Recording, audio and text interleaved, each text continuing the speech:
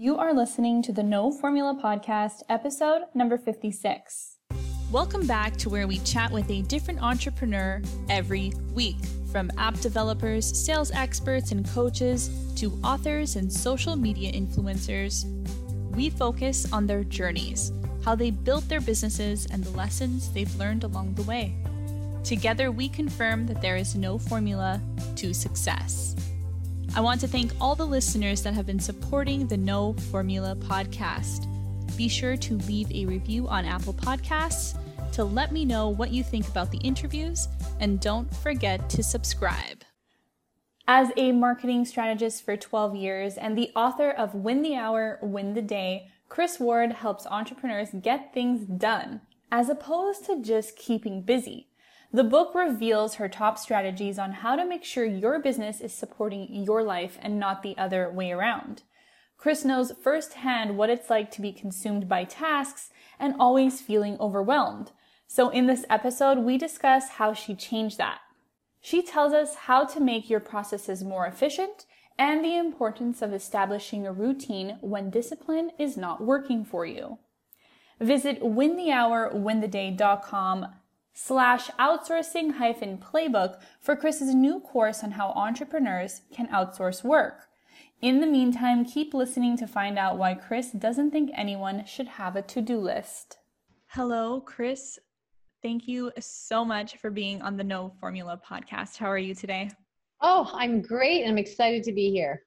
I know, I'm super excited to get into your story. And I want to dive in for the listeners because we have a lot to talk about. Yeah. So let's start with how you got into entrepreneurship. Oh, okay. That's way back. You know what? I think it was always in me. I just didn't know what it was. So I did have a job and a career and stuff like that. But when I was babysitting when I was 13, I took that seriously. Like I was running a country. Like I didn't realize it at the time, but I had packages and repurchased from packages, and I had all kinds of incentives, and I wouldn't eat the chips they left behind me because I thought that's overhead. And I wanted to make sure that I was their best service and cost and everything, right? So I think it was just something that you're just born this way. That's what I think. So what was your first entrepreneur venture?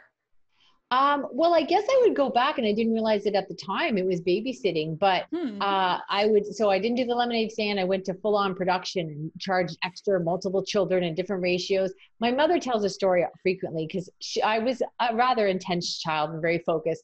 And, you know, I was at a situation where it was like a school dance. I was in grade 9. It was a big deal. It was this big dance. And somebody came down from the neighbors 2 doors down, and they had family that just landed. And it was a surprise, and they all wanted to go out. They wanted a babysitter, and I was dressed to go to the dance. And there was only 2 that year, right? It was big to do. Mm-hmm. And my mom said to me, which she said most parents do not have to have this talk with their child. She said, that money will be gone in 3 months, but you will have this memory. And she wanted me to go to the dance, but I picked the babysitting. However, I did charge them extra for short-term notice and extra children. So I did make a lot of money that night, even though my mother disagreed with it. So I was strategic about it. So that's kind of brain I had. Yeah. Do you regret not going to the dance? No, I think when my mother still tells that story, I'm like, are you kidding me? Do you know how much extra money I made that night? And even though I don't even know how much it is anymore, like it might've been, I don't know, $10, right? Yeah. But I charged them short-term notice, emergency situation. They had extra children. So I bulked that up and said, take it or leave it. And they took it. So yeah. I think I have a good idea that you never had a problem with pricing your offers, your services. I don't know if that's true. I think in the beginning, every entrepreneur, what happens is you still, no matter how confident you are so interested in proving yourself and stuff. So there were times where if I saw somebody waffling, I might drop the price a bit because I wanted to show them like, this is it. In fact, I felt I knew better for them. Like, you need this. And what I had to learn is they need to want it. So even if I was the best solution for them, dropping the price to help them out was not where we were going to meet in the middle. It wasn't a good plan. So we still come around pricing sometimes for different reasons. You view the problem from different angles. So wasn't that, you're right. Pricing, being confident and asking for a good dollar for a good service was not my issue. But sometimes I got suckered into people's needs and tried to help them or rescue them. And that wasn't a solution. Yeah, that's probably not the best thing. Yeah. We want to try to help everybody. Yeah. So at one point, did you start Shadow Blast?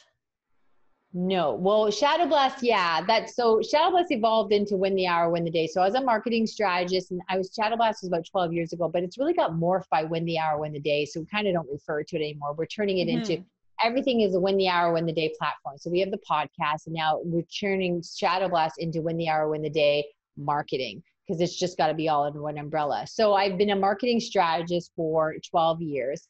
And it is my experience as a marketing strategist that created this book, Win the Hour, Win the Day, based on sort of my journey when I was pulled away from my business. So it's really all more from there. So yeah, I've been an entrepreneur, full-time entrepreneur for over 12 years. That's awesome. And I know it's been quite a journey because I read your book and you have a lot of valuable lessons in this book. And I want to touch on them for our audience. And I just want to start with, you say that business should support your life, not consume it. It should be fun. Yes. And I feel like there's a really good lesson behind that. Can you tell us about it? I think it's so important because listen, I did that in the beginning myself as well. I was working insane hours, right? And one night I realized, oh my gosh, there are laws in the land. Like people fought and died to protect labor laws. And here I was when the government has laws. Like if somebody made me work that hard, I'd be like, you can't do this. This is nuts. I'm not getting up at 5 and working to 2 o'clock in the morning. Like you are insane. And there I was doing it to myself. So there's an endless stories of fires and situations and things. I almost electrocuted myself because I was in such a rush. And so luckily I turned all that around, and I turned all that around and, went from 16-hour days down to 6, because I started to really feverishly examine productivity and team building and just like, this can't be what I left a job for. This is not a long-term solution. And, my husband was my biggest fan. And then, I was spending less and less time with him, and everybody was always in a state because I was always rushed. So I just thought there has to be another way. And there was, and, luckily I found that, because probably what you're alluding to is it was a couple of years after that, my husband had been diagnosed with colon cancer. So I was pulled away from the business. And when I returned to the business after his passing, it not only had survived, but it was still thriving. And it was really important, because had I returned and, didn't have a company, that was not the time for me to craft a resume, start looking for a job and try to learn, a new job, and be charming in an interview. That was just not going to be a solid plan for me at that point. So it really saved me, and my existing marketing clients had no idea of my absence at all. And they were shocked when it came out about my husband's passing. The business community that I was part of didn't know anything about this. And so people started to approach me and ask me, and me having an appreciation for the fragility of life and how fragile it is, they started saying like, oh my gosh, like, how did you do this? So I started working my existing marketing clients under the capacity of team building and productivity and stuff like that. And they started to see really big results, and they started to get those projects and ideas to, implementation, and get their ambitions come alive. And it really changed everything. And they, stopped working day and night. They got evenings and weekends off. And I decided I want to help more people. And I want to really create a movement, because business should be fun. Or why are we doing this? I think that's a super important lesson, because people think that once you start entrepreneurship, it's all about the hustle. Yeah. You have to go. And it's not about that. And I'm super sorry about your husband. But on the flip side, I'm also glad that your business was able to survive. And I was wondering, is it because of the systems that you implemented? Yeah, 100%. First of all, you are so right. That hustle thing, that is the biggest entrepreneurial lie there ever was. Like, that is old school. And it's just, it's just giving you this false sense of, oh, it's not your time, or you have to work harder, or once you catch up. And you're isolated and you're by yourself. So you buy into that, like, okay, right? Because you see these things online. You're like, oh, okay, how they're doing it. But listen, I'll tell you, the systems really are the fallout from having what I call a win team, what I call a win, W-I-N, what is next team. So you can get to what is next.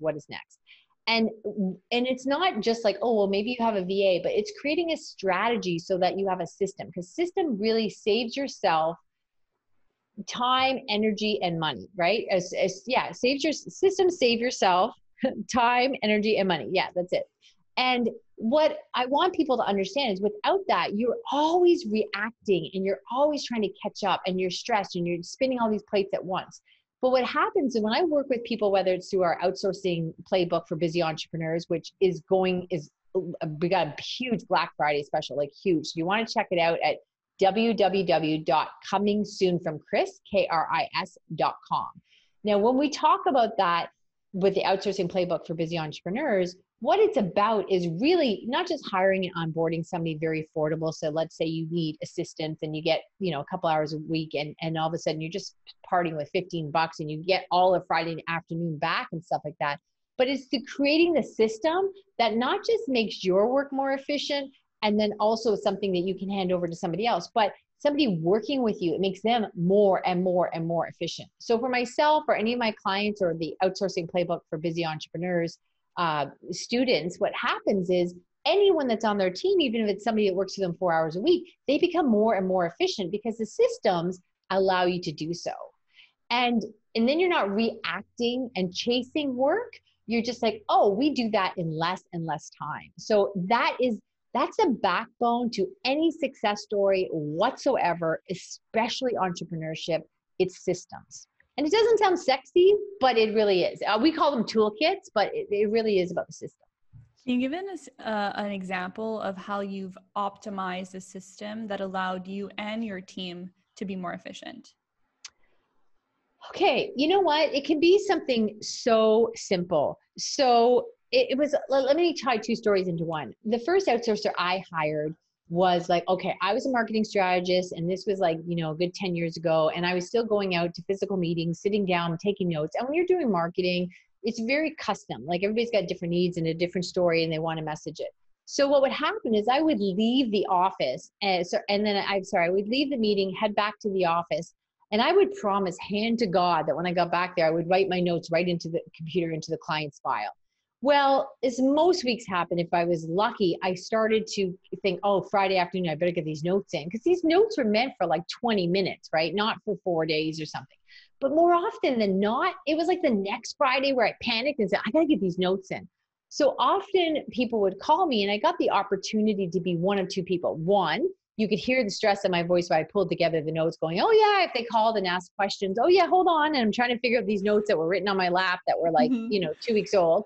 Or I might misquote them because these notes are meant for 20 minutes. And then I looked like I was trying to swindle them when in fact it's like, no, I just have bad notes, right? So I thought enough is enough. Like I can't live like this anymore. And it was just so stressful and, missing opportunities. And so at the time I hired a transcriptionist. Now you don't even need to hire a transcriptionist anymore because there's so many softwares that can do it for 10 cents a minute. It's crazy. But what I did is I hired somebody and God help her, I don't understand this, but this is what she loved to do. And she had 10 clients and she only did this. So I would leave the meeting in the driveway. I would talk into my phone and I would dictate just whatever the notes, 4 or 5 words I had on my page. And I would give all the details. She would, within 24 hours, put them right into the client's files. Now, because this is all she did and she was very good at it, some weeks I had 3 or 4 hours of meetings like to give to her. And some weeks I had none, but the weeks I had a lot cost me like $12. So we just created a system where, okay, I leave the meeting, check. I do a transcription, check. It was just like a 4-part step that I did every time. And I just followed it, made sure I hit keywords. I told her the what, when, where, why, who, and I had 4 questions to answer, gave them to her consistently. It's a very basic system. So everybody thinks system is very complicated, like landing a plane, but all it means is, look, if somebody hands someone an organ, at FedEx and says, get this to a Chicago hospital, they don't say you've got the address, right? Like that's not how it goes. And we all know, we can all accredit that McDonald's does not serve the best hamburgers on planet Earth, but it is one of the biggest companies in the world because they run off systems. So it's just repeating actions without having to think or wait till they become problems. So really systems, we could do a Friday 5-week series on just that. And I could tell you, I would make it far more interesting than most people think it is. I think it's very interesting because one part of your book, you wrote this and it was on a couple of pages, but I'm just going to read one line. And you said, if your steps aren't broken down, you don't know where your efficiencies are. Mm-hmm. And I love that because we don't realize that maybe just getting your notes into your system might seem super simple, but you were able to break it down. You were able to outsource it on one and just make the whole system, even though it's not landing in plane, it's still a system, and make it very efficient. It always sounds much smarter when somebody reads my book back to me and like, oh, that sounded good. I'm like, I must write that down, right? I'm like, oh, when you read it with your slow, soothing voice, I'm like, that sounded good. Okay. So, here's an example. There's always a way to do it quicker, easier, faster. And that's what we're all about. Again, it's not just about dumping work off my desk and giving it to somebody who, works for me. They work with me, and we want everyone to become a team. So we're all in this boat together. We want to row faster and faster, right? Mm-hmm. So for example, again, we've got the outsourcing playbook for busy entrepreneurs, big, huge Black Friday special. So I said to my social media, expert, I said to her, okay, you know what? The crunch is on. We've got a few days left. I want you to go in what I call engagement stuffing. And because I'm busy, I'm doing interviews, I'm doing all this other stuff. So she goes into social media and goes into all my different groups and my different pages, and she will look at anything. I gave her a list of things to look for. What if somebody says, hey, what's something you can talk about for 20 minutes without preparation? What are you working on now? What are you celebrating? What's exciting happening in your life? Anything that I could stuff my answer into about the outsourcing playbook for busy entrepreneurs. So now she comes back to me with a list and links and says, hey, I've combed social media. Here's 25 links of different platforms. You just have to pop into the link and then you can answer. Now we will take that an extra step. Once I start answering that a few times, you'll realize many of the answers are very similar. I'm going to talk about the outsourcing playbook for busy entrepreneurs, how it's about making your ideas to implementation, and I'll say one or two lines. Then I will say, oh, well, let me just put this in Google Docs. So now I'm often copying and pasting just with my finger on my phone and just adding that into the answers. So even though it's my answers and I'm creating them, or if somebody asks a different question, I'm like, oh, that's good. I'll make a new answer. And then I just keep it as a resource. So I'm doing it really every day I do it. I'm making it faster, easier, stronger. And then if somebody asks me a new question, or I find a question, I think, oh, I can give this some thought, then my focus is on creating even better answer than I have, versus just typing it all out and having to find these things myself. So there's just simple things you can do every day to just take hours. Like my clients say, they usually say within the first month, they get 25 hours a week back. So that's how we do it with these really simple strategies. 25 weeks back? No, in the first month, they get 25 hours a week back. That's a lot. Yes, it is, because we live in a copy and paste world, and most people don't realize that. There is a lot of pre and post work that is very redundant no matter what you do. You could be a brain surgeon, no matter what you do. We had one client and she was an interior designer, and she's like, Chris, listen, you don't understand, my business is different. Everyone says that. Okay. I go in, I look at the room, I have to figure it out. You can't systematize that. Well, let's sit down and take a look at that. So all of a sudden we figured out that her average appointment was about almost 2 hours, but there was some pre and prep work.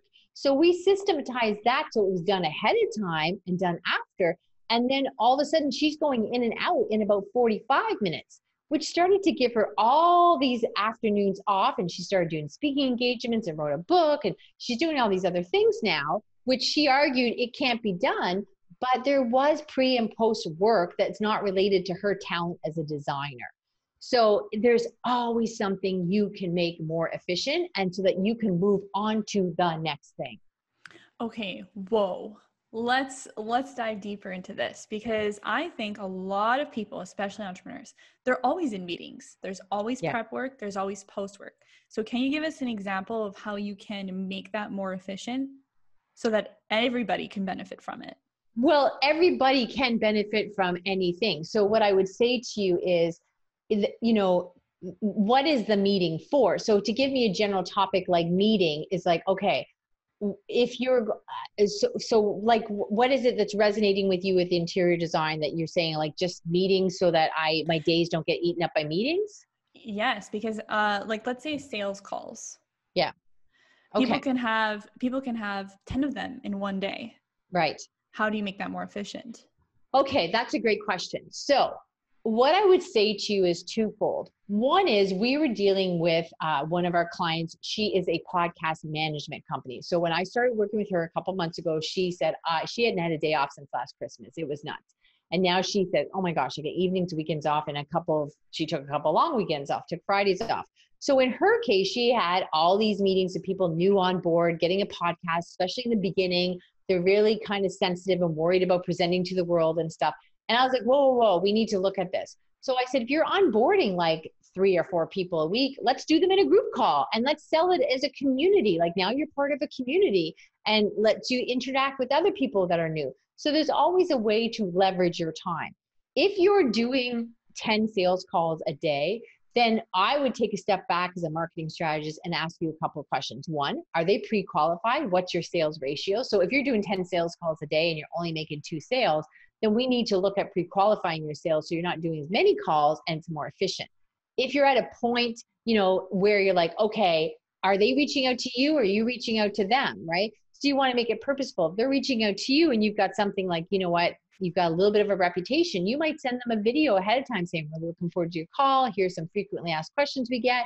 Here is the answer to those in a 2-minute video, just so that we save time during the call. You don't tell them that, but whatever, right? So there's all kinds of things you could do for pre and post that really, really, like how we met. I believe I sent you a video to be on your podcast. Is that correct? Yeah. Okay. Exactly. So I will tell you, I have a list. I listen to shows. I'll say, oh, this is a good show. I could have a conversation with her. And I create a list. Once a month, I do a batch work and I go through that and I make videos for the people show I think that we'd have a good time having a conversation. So that goes out once a month and I reach out to that. And I have a process for that. So it's just systematizing it so you're not stopping what you're doing, turn left to right and looking. There's always a way to make the steps and also not just make them more efficient and cleaner, but then to build on your success. Oh, people love that. Okay, let's make sure we always do that. Oh, nobody's responding to this. Let's take that out, right? So you can't improve upon what you don't measure. Mm-hmm. And that's part of your leverage, replicate, measure. Yes. So we spoke about leveraging, we spoke about replicating the process. Now, how do you measure it? Is that the feedback that you get?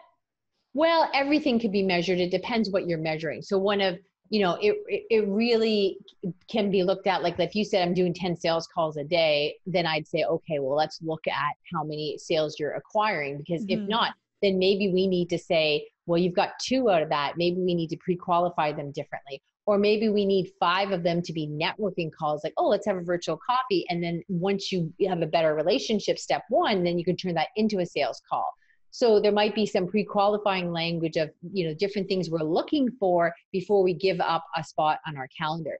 So anything that you measure, anything that you do, whether it's social media, I mean, we even have a spreadsheet that, Kazel, my social media team member, she once a week, we sit down, we look at the stats of what posted better. And here's another thing, we will even take a video and change the title of it and repost it later to see which title did better.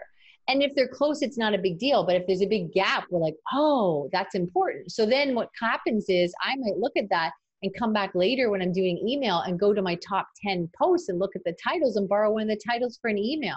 So it's just recycling, repurposing, but these things are all based on measurements. And you can't measure if you're running around with your head, there's got to be a nicer saying than chicken with his head cut off. So we have to come up with a new one, people. Yeah. But you can't be measuring stuff if you're always in what I called hysterical mode. Like when I was like hysterical Chris, always reacting. There was no measuring. It was just like, I'll do that later. I'll get this now, or wait till things become a crisis or a rotating cycle of different crises, right? Mm-hmm. So if you have strategies in play, if you have a team, and a team could be 1 person or 2 people or students. We have students that work for us for free from the school. They want work, exposure and experience. So a team is not about hiring somebody full time and thinking, oh my gosh, I can't afford that. As I explained to you, I spent $12 and that really got me all of Friday afternoon off. So, but you have to have, some support in order to record things and to make them more efficient as you move forward. And I like that you take the time to measure everything, because it's, especially in marketing, it's so easy to lose track of all the posts that you're putting out, all the blogs, all the initiatives that you're working on. And I love how you're just using spreadsheets. Like everybody can do that. Oh, some of the most powerful tools in the world are free. And that's the thing. You think, oh, if I had more money, but I will tell you, the richest people in the world are using Google spreadsheets. That's it. Like, there's no secret weapon to that. And here's the interesting fact. For our podcast, Win the Hour, Win the Day podcast, we had it so every week we put up, oh, here's a new podcast. And we had it, so we put up a graphic, you know, my polished little cover from the iTunes, right? Mm-hmm. And then the day after, what we would do is we would take a selfie. Like if I was interviewing you, we would have had a selfie before we did it. And I would then say something fun the next day about the interview. Well, by measuring, we found out the pictures of me with the guests that were selfie and more just raw and unfinished did way better than my graphic cover that we put so much work in. And we're like, okay, all right, you know, what's going on here?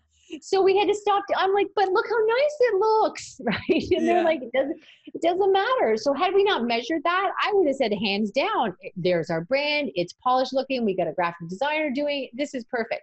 But no, it was like significant. Like 1 week when we had Kevin Harrington, one of the original sharks from Shark Tank, we had like, it was like 20, I don't know. It was like, let's say we had 120 comments or something like that. We had 10 or 15 on the cover. And then the one of me and him and the selfie just on a computer screen, it was like, it was literally 10, 20 times more. It was unbelievable. Oh my God, that's crazy. This is on Facebook. Yes. Yeah. It was just the difference between a polished cover graphic and then my ugly mug on a, you know, on a picture. But if we'd not measured it, didn't have that system, I would have been putting that cover out everywhere all day long. But it was back, the system is huge, but the team implements the system, right? Mm-hmm. But you're right, you can have a team and not have systems, and then you're all just running around cursing each other. Yeah. Okay, I think I can talk about these systems all day, but I really want to talk about other points in your book.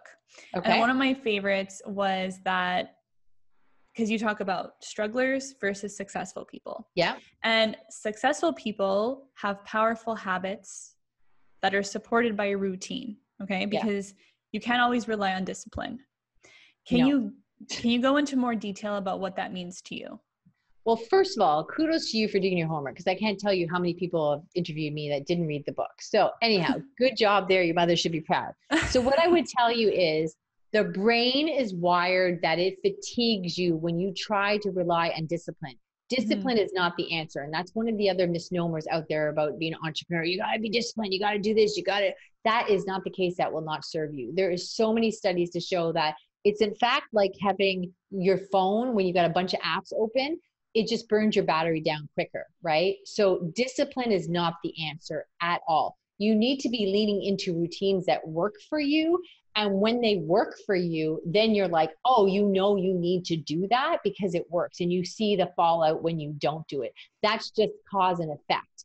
But when you white knuckle it and say, okay, I got to lean in and be more disciplined about that, I would tell you, if you're trying to be disciplined about it, you just don't have the right infrastructure in play. You don't have anyone supporting you. You don't have any help. You're not in your zone of genius. You're running around jack of all trades, trying to learn things and do things and relying on discipline. And you're just putting the wrong energy into the wrong things. So if discipline is something you're relying on, then it is a result of a bunch of other missteps that you're making.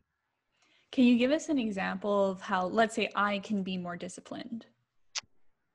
I don't believe you. Not disciplined, apologies. How I can have a better routine that helps me be more productive. Okay, so here's an example. The brain, some people will argue that, oh no, I'm better as a night owl and all this other stuff. And I will tell you, you think that's a psychological effect because you think, oh, at night when the phone stops ringing and whatever, the kids are in bed, or you have some emotional relief that you can hide and do work and you think you're more productive. Mm-hmm. But the brain is best in the morning. And now, not after a couple of years of being an entrepreneur and you think you're going to throw up all the time, you're so tired. But when you're doing this correctly, you should start work refreshed and leave fresh. And your best opportunity is in the morning. So what I would tell you is the first hour, you should be doing stuff that needs the most creativity or the most focus. All right. None of this eat the frog and do the hard stuff first. You shouldn't have hard stuff on your calendar. That could be delegated. I promise you. I promise you. I promise you. So what happens is you do the stuff that requires the most brain power. So for example, when I was writing my book, Win the Hour, Win the Day, or when I was working on the content for the outsourcing playbook for busy entrepreneurs, I would get up after my workout, but my first hour at my desk, before I checked emails or anything like that, it was working on the content for, say, the outsourcing playbook for busy entrepreneurs. Then it's freshest. And then I can answer emails at 11 o'clock or later in the day when I start getting tired. I can do that with my eyes closed. So I do the repetitive work later in the day, but the stuff that will eat up my battery power and I need to be focused and clear and just really fresh, that's the stuff you do the first hour. And then it's done, because otherwise it's also this stress and distraction of all day long of, oh, once I get this done, I'll work on, the outsourcing playbook for busy entrepreneurs. Oh no, that happened. Oh, I have a meeting. Oh, somebody has a crisis. Oh, and then it keeps moving down the day. And it's just this thing over your head, and that wears your battery down as well. So do it first, whatever it is, and then you proceed with the busy work of the day. I want to tell you a quote from your book.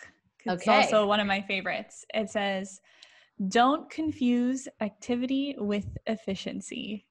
Yes. I felt like that was like a slap across the face. It was just like, hello, just because you're busy doesn't mean you're being efficient. Yeah. And I thought that for a long time, because I got a lot of stuff done and I was the go-to person for a lot of people in my personal life. And I got a lot of work done in the day, and I was perceived to be organized, which I thought was, the answer to everything. I'm a very organized person. But I will tell you, being organized actually can be a deficit, because all I did was reorganize stuff. So it's like twisting the screw tighter and tighter. It wasn't a new system. It was just reorganizing stuff, right? So I thought, oh my gosh, I'm so busy and I get so much done that if I'm not getting it done, it just means there's far too much work. But it was just, I was confusing, activity with efficiency. It's like, oh, look at me, I'm running around and juggling 2-3 things at once and talking and barking at people and trying to go, go, go. And that wasn't effective. And I had to learn to slow down. I know you think I did not by the rate of my speech, but I do have the disorder of speaking quickly, especially when I'm on a podcast and I want to say all these things. but I did learn to slow down. And all my clients will say to me too, this is nuts how much slower I work, how much more free time I have off, and yet I get so much more done. And that how hard I was working all those years, working against myself, like it's crazy. So that's a big mistake that a lot of entrepreneurs make. Do you have maybe a list of metrics or any metrics that you can mention so that people know that they're being efficient as opposed to just working on activity, or vice versa? Well, the metrics is a broad sweeping answer, because I would need to know like the metrics of like what they're doing with their day. Is that what you mean? Yeah, because you said that you were just busy. You always had things to do. You had a lot of things to do. Right. So I feel like a lot of people think that they have a lot of things to do. Yes. Okay. That's a good answer. I think what happens then, that's a great question. I think what happens is you get caught up in working off a to-do list, which creates activity, but not efficiency. And a to-do list is spectacular if you're looking to stress yourself out or have never-ending stress and not get things done. So in Win the Hour, Win the Day, we talk about the calendar, and I talk about that as your time bank account. And so many people will say to me, well, I do that every day. I don't need to put it on my calendar. And I say, well, that's like saying, I have a car payment every month. Don't worry about it. I know it comes out every month, so I don't count it. But the money's gone. So what happens is when you lay out your calendar 1 hour at a time, and not anything crazy, not all this micro 20 minutes, don't make filling out the calendar a new busy work. But what I'm saying is if you plan your time realistically and say, okay, I'm working on my outsourcing playbook for busy entrepreneurs from 9 to 10, from 10 to whatever, I'm doing this. I've got a lunch break and I've got 2 spots in the day where I spend a half hour in the morning and afternoon on email. If it takes longer than that, then we have a different problem there. So what happens is when I started using my calendar as a time bank account, that's when I said, well, my God, no wonder I'm tired. Like, this is crazy. I would go in Monday morning, to-do list in hand, thinking, oh, for some reason I thought Monday mornings were like, 18-hour days and I could get so much done. But I had no idea when I was derailed. Like, I didn't know at 2:00 in the afternoon, just by all this craziness and busyness, I had no idea of like the next thing on my to-do list was at 20 minutes, 2 hours, or 2 days. I was just, rushing. So if you use your calendar as a time bank account, which the most successful people in the world will tell you, you can tell everything about a business and an entrepreneur by looking at their calendar. You look at their calendar, the answers are there. It's kind of like a health person. a nutritionist or fitness person saying, let me see your fridge. Ah, okay. I got you. Right. That's all I have to see. Yeah. Okay. Yeah. That's a pretty good metric. So just making sure that you're scheduling the right amount of time in your calendar so that you don't have 45 things to do in one day. Scheduling anything. Too many people do not schedule and use their calendar as a time bank account. They go off a list or just try to race time. So putting stuff down, when you start filling out the day and saying, well, okay, and then it gives you focus, like, okay, listen. So here's a quick example. When I wrote the book, Win the Hour, Win the Day, I needed to have it to the editors by June, or she couldn't do it until September. Great. Okay, I did the math. Working backwards, I realized in order to do that, I had to do 5 pages a day, Monday to Friday. Now, the old me would have been like, oh, some days I just felt like I didn't have 5 pages in me. But I would have been like, oh, I'm kind of tired. Oh, I was up late last night because of whatever. And then I'd be like, you know what, tomorrow I'll feel better. So I'll just really crank it out tomorrow. I'll feel fresh. This makes sense. Oh yeah, let's do that. But when you break it down and use your calendar, I realized on Monday, if I didn't have 5 pages in me, I didn't have 10 in me tomorrow, right? So it woke me up really quickly, like, oh, you don't feel like it today? You're not going to feel like 15 pages on Wednesday. If you can't do 5, you can't do 15. So that really sobered me up and kept me on track. Not to say that sometimes I didn't feel like crying at my computer, like, it'll never be done. I can't get this out, please. I said to somebody on my team, I work with Evan, I'm like, Evan, if something happens to me, I'm not kidding you, if anything happens to me, I need you to finish this book. Like, if I get killed, I need this book finished, right? Please finish this book. But I was painfully aware I had to produce 5 pages a day. When you're not doing the math and breaking it down and working backwards like that, then you get this false sense and you just run around being busy. I could have been busy saying, oh yeah, I think I feel good. I got a bunch of pages today. But without measuring it, I would have thought, oh, I did really good this week because I got 6 pages and last week I got 12. And next week I get 2. But when's the book coming out? Mm-hmm. And I think that's the key. It's being realistic with what you need to do. And like you said, going backwards and saying, okay, if I need 25 pages a week, I need to do those 5 pages every single day. Yes. And that kind of leans into the next topic I want to talk about, which is priorities. Mm-hmm. So I find no matter how aware I am of my priorities, sometimes they can get thrown around because I'm either, not feeling like it or I get distracted. It happens to the best of us. Mm-hmm. So in your book, you say, regardless of the goals, all details are weighted equally. Mm-hmm. How did you have to go through this on a personal level to realize on how you should be prioritizing your day and your goals? So like I gave you example of the book. That was a priority of, okay, I want this book out in June, then I have to do that first every day. So that was a priority. And when you make the priority like clear like that, then it was painfully obvious where I have to look myself in the eye, not like, okay, I'm going to do it at the end of the day when I have time. And then all of a sudden it's 7 o'clock at night and you go, well, okay, well, nobody would blame me. I'll do it tomorrow. But when you set your priority, the book is the priority and I will do it the first hour of every morning, Monday to Friday, then you have to be really honest and you can't own up to you can't wish that there's bad weather. You can't, you know what I mean? You're like, oh my gosh, right? Like, like many years ago when I used to work out at night instead of the morning, you'd be like all day like, oh, is it raining? I don't think oh, wait, now, hold on. We're hoping for some bad weather here, right? Yeah. Whereas in the morning I get up and that's it. I'm working out and it's done. Or I have to say, why today, right? 5 minutes into the day, do you have a good excuse for not working out? So when you are clear with your priorities, it's much more sobering. And if you find yourself distracted and things get thrown around, then I would argue again that you probably don't have the supports in play that you need. You are being self-employed instead of being an entrepreneur. And I tell people, I mean this with all the warmth in my heart, it's like watching sports and sitting on the couch and saying you're an athlete because you're watching the game, but you're not in it. So I would say that the systems are not set up to protect you and guide you, and that's the problem. It's not you. Because too many people, again, go, oh my gosh, you know what? I'm not disciplined or I get distracted or whatever. The infrastructure is not set up. It's like telling somebody to go to Vegas and sit in the casino and read a book. Oh, well, why have you not got that book read? Well, things are beeping and bopping and, there's so much going on and the oxygen's being pumped into the place. So it's not your fault. You're just not in the right place to read a book. I think that was like a mic drop moment you're watching the game. You're not in it. You're not actually an athlete. Yeah.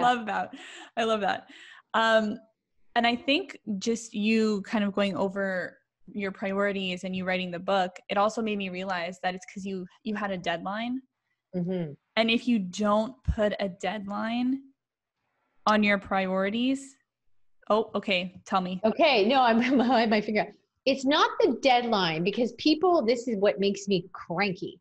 Mm-hmm. People will say, have a goal, make a deadline. So you can have a goal, but without a plan, it's not a goal. Like, oh, I want to have my book. Let's say the biggest mistake people say is, okay, I want to have my book out by this summer. Or they say, I want to have my book out by June. Okay, great. So, but what's the plan? So I talk about working backwards. We do this in our personal life. Like, you have to be at the dentist Thursday morning, 11. Doesn't matter how much it costs, how much you don't want to go. You go, okay, to be there at 11, traffic's bad, I have to leave at 10. So then, and all of a sudden you do the math that you have to get up at 7:30 to be at the dentist at 11, right? So you work backwards. Everybody does that all the time. But in business, we just say, okay, this is what I'm going to do. It's my new thing, or I got a new client.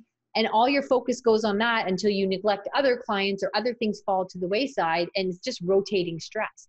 But where I said, okay, I want the book done, do the math, boom, boom, boom. I did the math. And all of a sudden it had to be 5 pages per day. That was a plan. But too many people have goals and deadlines. But what does a deadline mean when you don't have a plan or a strategy? Mm-hmm. So it's having the strategy to work backwards, because then it's really sobering when you go, oh, like that's the thing. Oh, I got this new project for a client, and you don't know when you're off rail. So I knew some weeks that, let's say I caught a cold. I'm like, oh my gosh, I missed 2 days last week. So now this week I have 10 extra pages. Where before it would be like, oh, I was doing really good for a while, but then I caught a cold. And that week I had the cold, and then I recovered from the cold, and then it was spring, and all of a sudden I missed a month. Whereas when I broke it down, I knew really painfully quickly on Monday, because I had a cold, I lost 10 pages. I got to make that up. So I worked backwards with a plan, versus if I just had the deadline, I'd be like, oh, I'm still doing really good. Look at me. Oh, I missed 2 weeks because I had a cold, but no big deal. It'll all work out, right? Mm-hmm. So having the working backwards is more important than having the deadline. It's the missing piece to that deadline. I like that. I think that clarifies everything and brings everything together. If you just wanted the audience to take away one thing from our conversation about entrepreneurship, efficiencies, systems, everything that we talked about, what do you think is the most important thing? I think that your business should support your life and not consume it. And if you are doing this by yourself, you are self-employed, and it's very expensive, and it was cheaper for you to have a job, no overhead, no stress, and you made more money per hour than you are right now. And it is not your fault. Like, you're in isolation. You think, oh, it's, if I only get this, if I only get that, because you don't have any direct comparison, or you see somebody further up the mountain than you. You look at them on social media and think, oh, they're doing really well. Well, they started like 6 years before you, or probably most times they have a team and that kind of stuff, right? Mm-hmm. And a team, again, can be 2 people for $20 a week, that kind of deal. So it's just that it's not your fault. This is meant to be fun, and that your business should support your life, not consume it. You should not have to give up life for your dreams.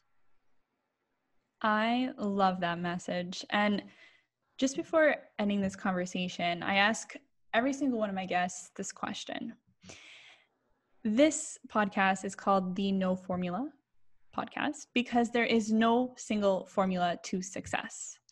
So if you had to tell me what your formula was that got you to where you are today, what would it be? It would be hands down, when I hired that outsourcer for $12, that was the beginning of changing my life. And if I had not done that when my husband got sick, I would have I don't know where I would have been. It would have made that journey with him. I would not have been able to give him the attention he needed. I would have been stressed out. It would have just been horrible. So I was able to have a business that supported my life because I started a team, and the team is, even to this day, I have 3 people that work with me. That sounds very robust, but it's not. You can have a team or a free student, and you could be paying like as much as you spend on a week on coffee to have supports that it will pay for itself. And then you've got more time, and it totally pays for itself and moves you forward. Otherwise, you're just like trying to swim in the ocean with a sack of potatoes on your back. That's a great answer, Chris. Well, thank you so much for being here on the No Formula Podcast and sharing your knowledge with us. Thank you for having me and trusting me with your audience. Thank you so much.